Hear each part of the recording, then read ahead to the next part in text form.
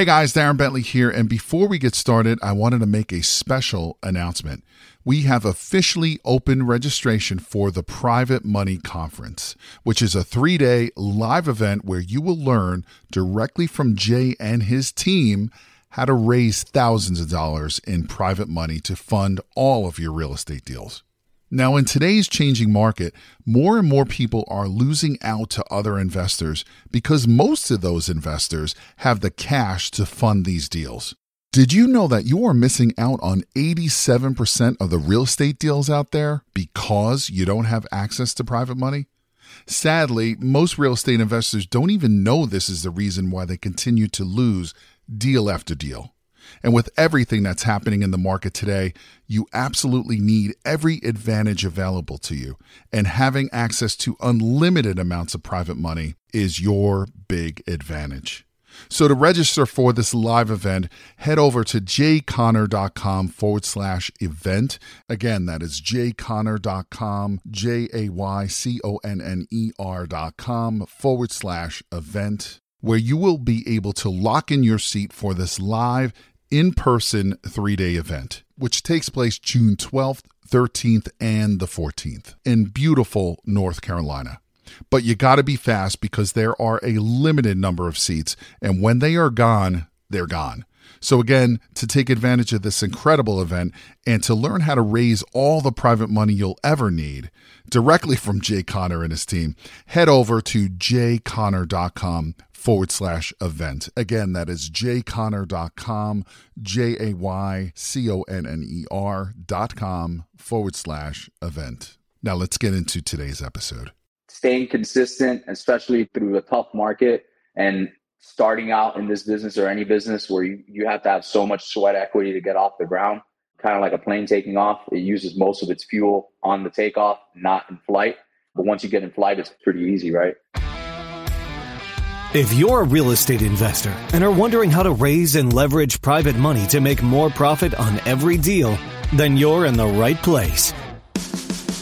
On Raising Private Money, we'll speak with new and seasoned investors to dissect their deals and extract the best tips and strategies to help you get the money, because the money comes first. Now here's your host, Jay Conner.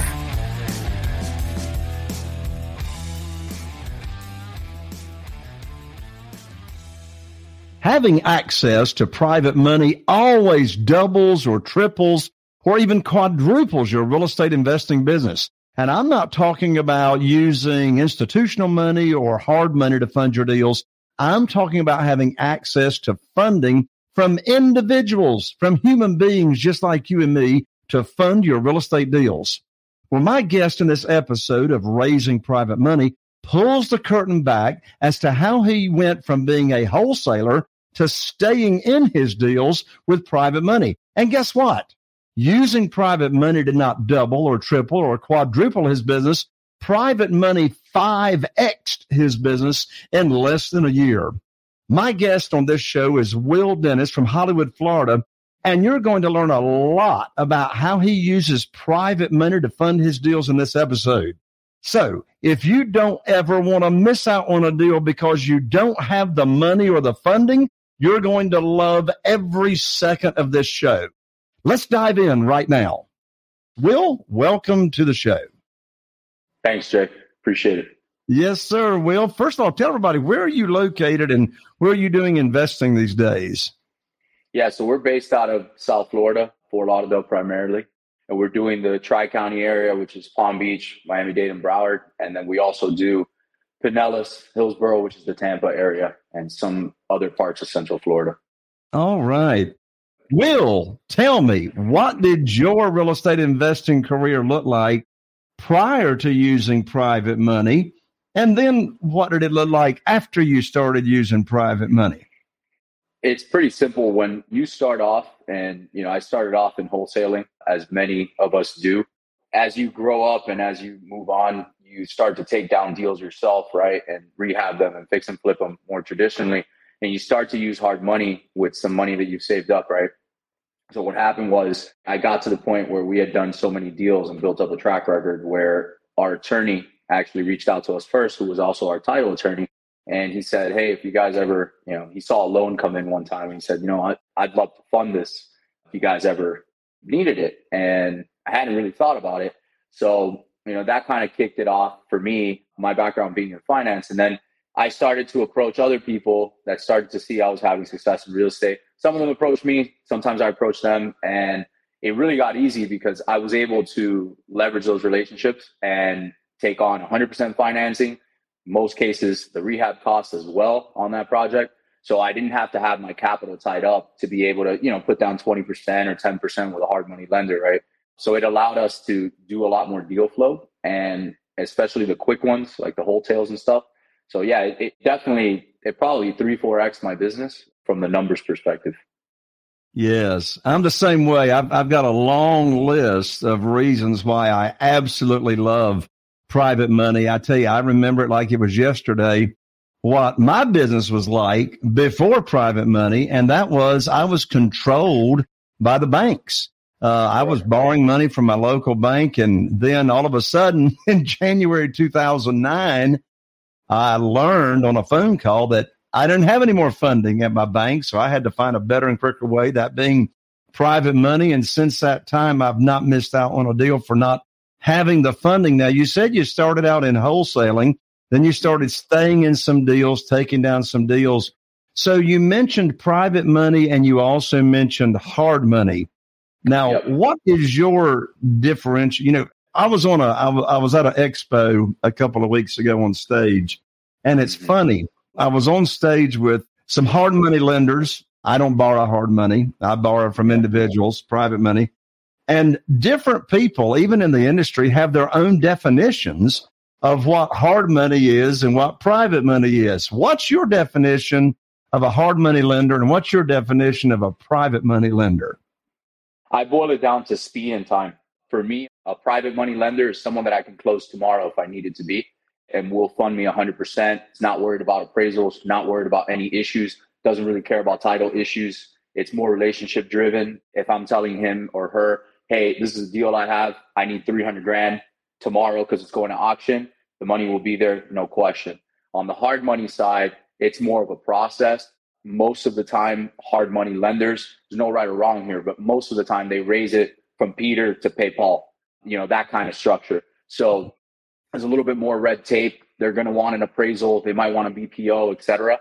It definitely slows down what you can do. And also hard money typically is going to require a 15 to 20% down payment. If you have a good relationship, maybe a 10% down payment, right? They're also typically the first people to go in a down economy like what we're seeing right now. And they tighten up. My private lenders have not. So it would be access to capital. That would be my biggest differentiator. Well, Will, your definition of hard money and private money is the same definition as mine. And the reasons that you started listing as to why you like private money, say, versus borrowing institutional money. So, yes, my definition is the same. A private money lender is an individual. It's a human being, just like you and me, that we do business with, and there's no middle person involved. And like you said, in my experience, most hard money lenders, and by the way, I got a lot of friends that are hard money lenders. They raise money from private lenders, right? They raise money. Yeah. You said raise it from Peter, who's the private lender, to pay Paul, who is the hard money lender's customer, right? Correct. The borrower. And so hard money lender's a broker, middle person. And so in this world of private money, we're just circumventing the brokerage, and we're just going directly to the individuals that are funding the deals. Well, I call these type of deals one-offs. And the reason I call them one-offs is I'm not having my private lenders invest in a fund, not even my own fund. It's like they're borrowing money and they're loaning that money on a particular property. And then their loan, their principal loan amount, that promissory note is being collateralized by that property. I want to go back to what you were saying a moment ago. You started listing some reasons why you like private money why you like it better. One of your first reasons was quicker. Why you like it better than you do hard money. The first thing you said is you can close a loan tomorrow when you're using private money. So I want to hang out on that again. Tell us again why you can close with a private lender in 24 hours, but with a hard money broker, it might take, best case, 2 or 3 weeks. Yeah. So I found in my experience is short answer, the private money guy or girl already has the money. It's already in their account. So whether it's in a brokerage account or an IRA or a SIDRA or their own cash or a business account or a line of credit that they could tap into, it's in usually one of those buckets and they're ready to go. So they don't have to think about it. It's definitely relationship based. So with your track record, it's going to reflect the fact that I need to close tomorrow. So that's really the main reason. They do have the capital. They don't have to go borrow it. Exactly. And another reason you mentioned was appraisals. Very seldom do I even get appraisals done on the deals that I'm buying when I'm using private money. I use my realtor's comparative market analysis, so I actually know what the after repaired value is of the property, but I don't use appraisals either. How do you verify the value of a property before you make an offer? You're saying when I'm making an offer with a seller or when I'm pitching? No, I'm sorry, with the seller. We were just talking about verifying and proving value, but I sort of digressed off of private money, or you're buying it creatively, or your intention is to wholesale it. How do you come up with the after repaired value? I use my realtor, and he gives me all the info in less than 24 business hours. Yeah, so this is the way that I've structured it. I have a team. Believe it or not, I think we have like 13 VAs now in our team.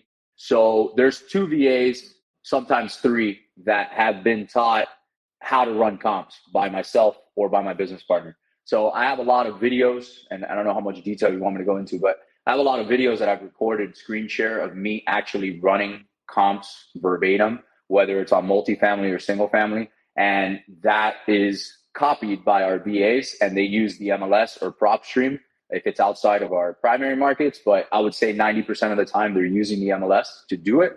Those are the best comps. With that being said, I'll just chime in and say, it's October 4th. So the economy is kind of scaling here and it's changing. We used to use with confidence 6 months in arrears for comps. We do not use that anymore. I'm only taking things about 45 to 60 days in arrears. So I'm tightening up that comp time frame. Yes, that makes sense. Another reason that you said you just really love private money is not only is it quick, not only do you not have to get an appraisal, but in addition to that, you mentioned that you're able to get all the funding. It sounds like you do the same thing as I. When you're using private money, you don't even have to come up with any money of your own to take to the closing table. In fact, Will, if you're like me, you always pick up a big check when you buy a property with private money. Is that the same for you? Yeah. So I check, wire, same thing. But yes, we get cash to close for sure. I just closed on one a little bit less than a month ago in Hollywood. The acquisition price was $570. We figured we were going to put $50 into it. So we got $620 at closing. That was the whole loan amount. So it's easy. Yeah, that's awesome. My favorite phrase on my real estate attorney's checks. Now, they don't wire out due to the fraud. I mean, you actually have to get a check from them. Sure. So every time when I buy a property, there's a phrase on the check stub of the check, the funding check that we get, and it's called excess cash to close. And I tell you what, Will, if you're like me, you like yourself some excess cash when you're buying. And, people say to me, they say, Jay, how in the world can you be getting a big check when you buy a property? It's like, how does that work? And well, the answer is simple. You get a big check because you always borrow more than you need to buy the property. And they'll go, well, how can you do that? Well, the only way this works is if you're buying these properties at a substantial discount. I'm interested in knowing what your criteria is, Will. My rule of thumb is I don't want to borrow more than 75%. When a rehab is involved, I don't want to borrow more than 75% of the after repaired value. I didn't say 75% of the purchase price, 75% of the after. For example, and I'm leading up to asking you what your rule of thumb is here in a second. So, for example, let's say that I've got a house here in Eastern North Carolina with an after repaired value of $200,000. Well, I know in California, you can't even buy an outhouse for $200,000. But here in Eastern North Carolina, you still can. So let's say I got an after repaired value of $200,000. Well, I buy houses that need rehab all the time at 50 cents, 50% of the after repaired value. So I might buy that house for $100,000. And maybe it needs $30,000 or $35,000 in rehab. Well, I can borrow, if I'm borrowing 75% of the after repaired value, I can borrow $150,000 in this example when the after repaired value is $200,000. Well, I'm going to bring home a $50,000 check, less closing costs, and I may use $30,000 or $35,000 of that for rehab, but I can use the rest of it any way I want to. Carrying costs. Maybe I'm paying my private lender's payments. Maybe I'm not. What is your rule of thumb as to the maximum to borrow when using private money? I'm usually right around there. I'm in South Florida, so property values are a little bit higher than yours. When I get into Northern Florida, it's typically more like that scenario, the 200,000. 200,000 in South Florida really doesn't get you much, but we do go off market 95% of the time. So it's not uncommon for me to pick something up that the ARV is 400 and I'm picking it up for 200, believe it or not. Those are bigger spreads that I'm definitely applying hard money on, unless I get offered some ridiculous assignment fee, which is fine. But yeah, it's probably 75 to 80%. I don't feel comfortable, especially now in this sliding economy. I'm being even more conservative. We can get into that, but I've really gone back and made sure anything we're closing on. So our rule of thumb used to be, if we're going to close on it, we'd like $100K gross spread when we were closing on it to fix and flip it. Now my new rule of thumb is I want 150 grand of gross spread. I'm just building in an extra 50% cushion just in case. You never know. So some parts of Florida have already kind of taken a 20 to 25% hit right now. So, yeah. Well, that's a wise way to look at it. You said something a moment ago that I can for sure relate to.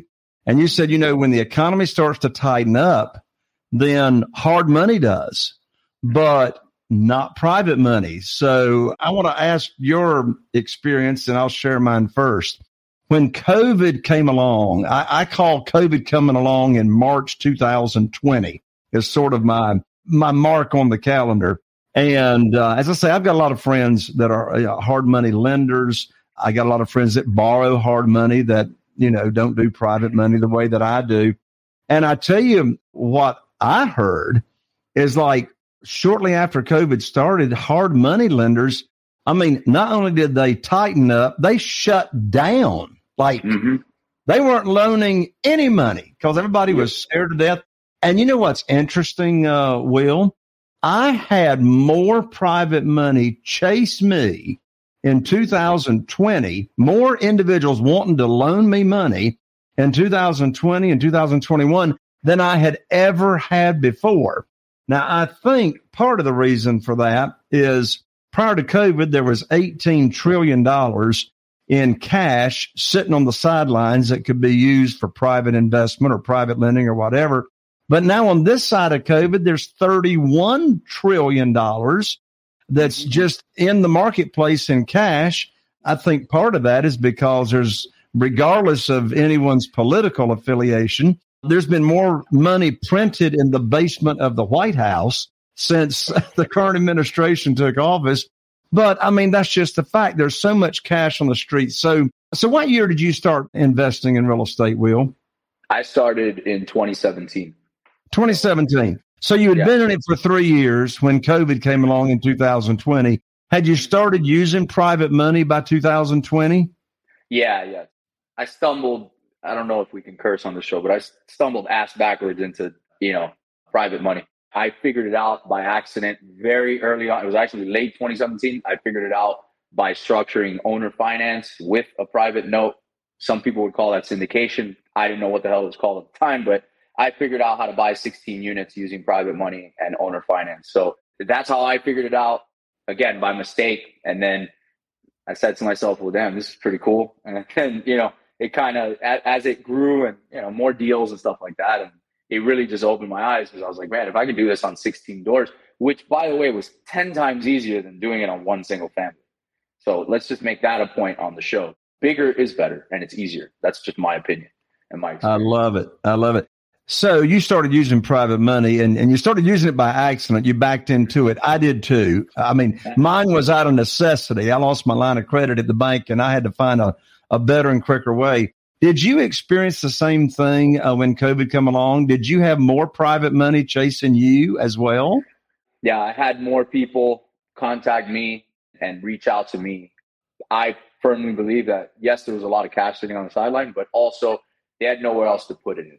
And my common conversation with people is that with real estate, it's such an easy transition and sell, if you will, or to frame the conversation, because you're securitized by a real asset, first position.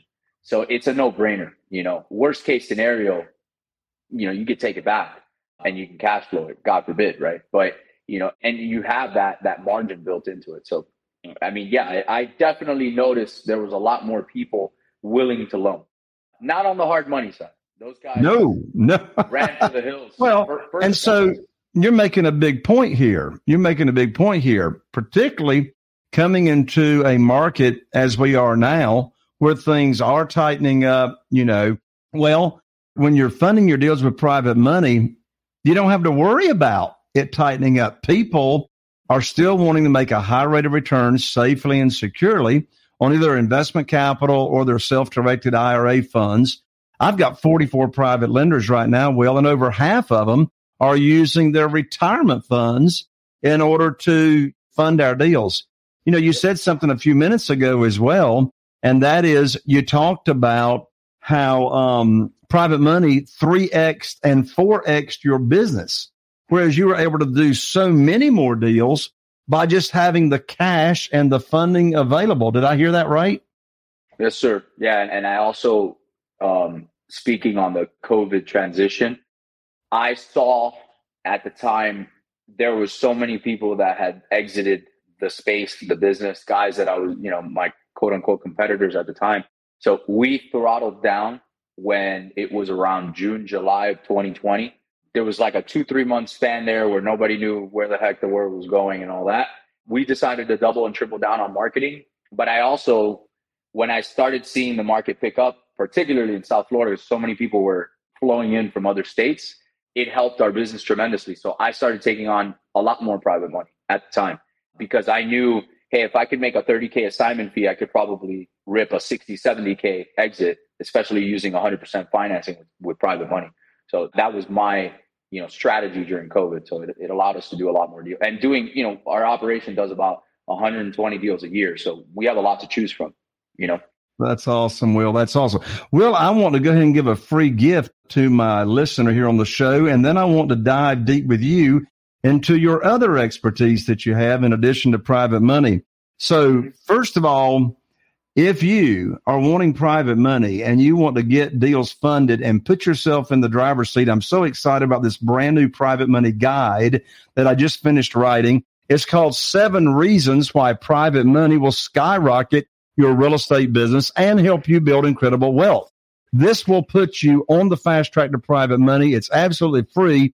You can download it at JayConner. I'm an ER, not an OR, by the way. You can download it at JayConner, JayConner.com/money guide. That's JayConner, JayConner.com/money guide. This guide will get you on the fast track to private money. Will, in addition to private money, you have other expertises, one of which is how you analyze deals. You have students that you teach them how to analyze the deals. So what is it about how you analyze deals that is, say, different and maybe better than the way other people do it? And what is it that makes you stand out and you're set apart from how you analyze deals?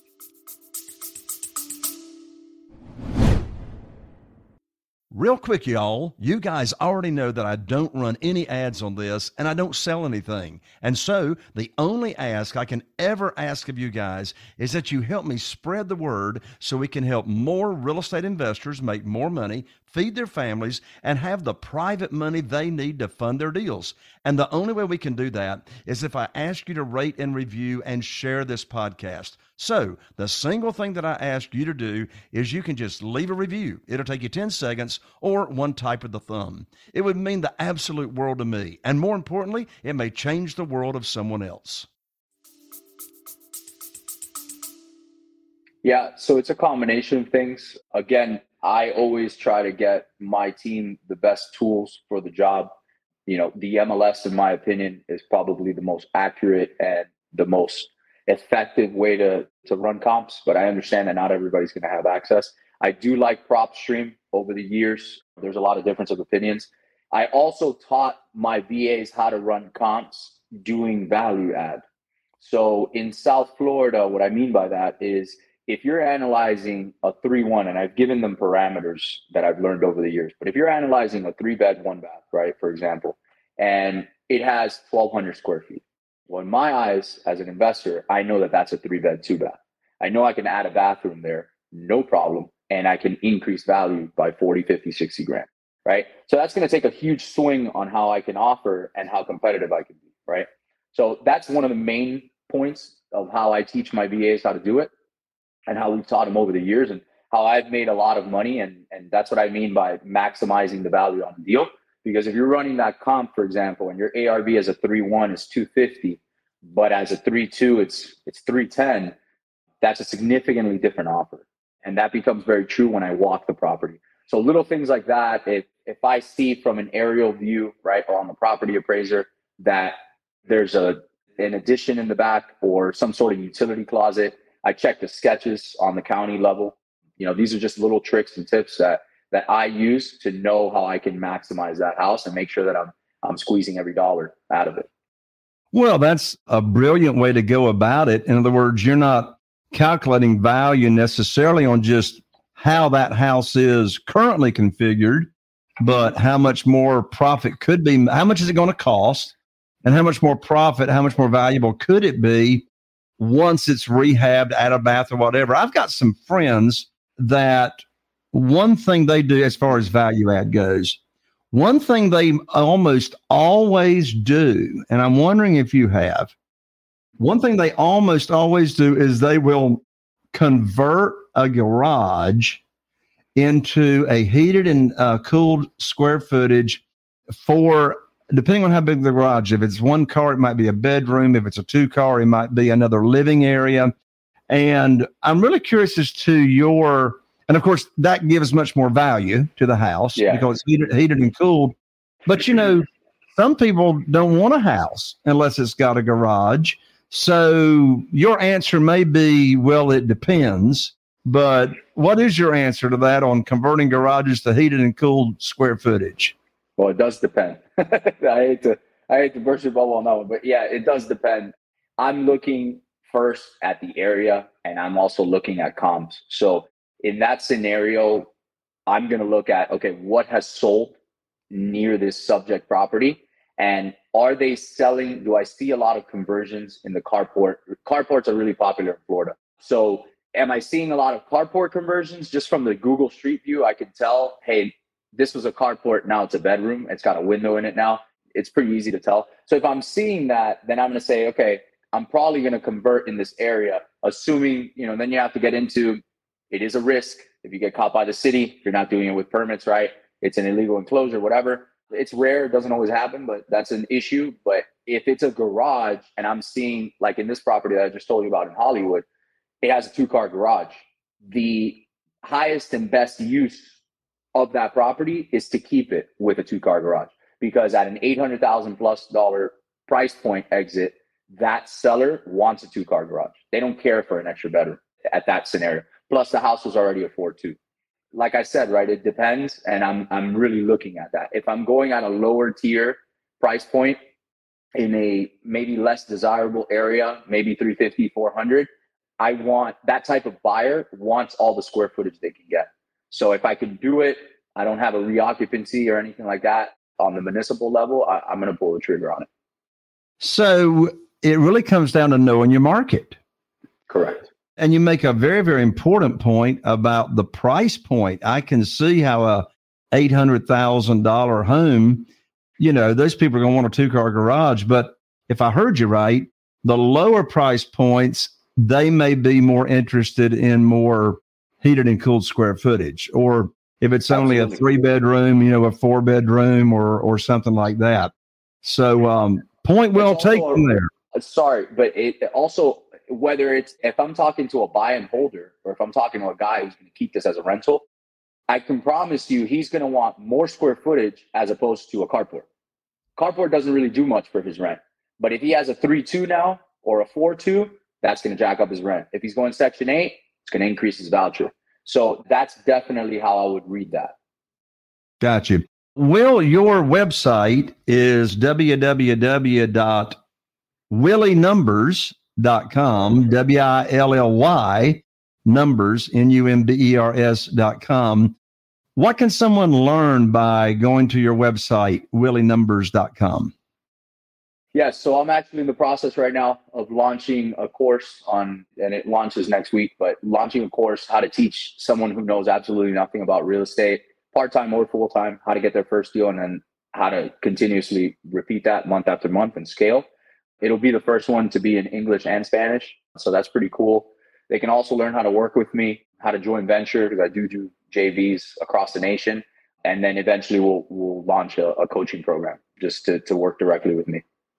All right. Well, that's fantastic. So that is Willy Numbers, www.willy, WILLY, numbers, NUMBERS.com. Willy, what would you say is your superpower? What are you just like really, really good at that sort of sets you apart? Honestly, being relentless. It's probably not the sexiest answer, but being relentless I would consider it my superpower. Staying consistent, especially through a tough market and starting out in this business or any business where you have to have so much sweat equity to get off the ground, kind of like a plane taking off. It uses most of its fuel on the takeoff, not in flight. But once you get in flight, it's pretty easy, right? So I would say relentlessness is definitely my superpower. How do you stay relentless? I guess we all do it in different ways. But you just refuse to give up. Yeah, I'm stubborn as hell, but I anchor it in my why. Why am I doing this? And going back to that kind of side of it. And, that could be spiritual, that could be family, my why for a long time was, my mom, my mother, single mom, single grandmother, and it was making enough money to be able to make sure that nothing would happen to them. But if it's money, there's nothing wrong with it. I've certainly had my why be, I just want to make a lot of money. It's great, but from a guy who's experienced it, it's really only going to get you that far. And it's at some point, it's not going to keep driving you. That's for sure. Awesome. Final words, final thoughts, Will. We're recording this at a pretty interesting time. The market is, in my opinion, it's shifting and it's correcting. I think a lot of opportunity is yet to come. And I love real estate because of what it's done for me personally and how many people I've met like yourself, through masterminds and all that. I would say probably masterminding and being around the right people has certainly accelerated my learning curve. I'm probably where I'm at right now, and it probably should have taken me 10 to 12 years as opposed to 5.5, right? So that would be my best piece of, some final words here. Awesome. Will, thank you so much for joining me on the show. Thank you. I appreciate it. And thank you, my listener, for joining us here on the show. You are the reason that we are here, and I need your help. I really need your help. I appreciate likes, shares, subscribing. If you happen to be watching on YouTube, click that bell so you don't miss out on any more notifications.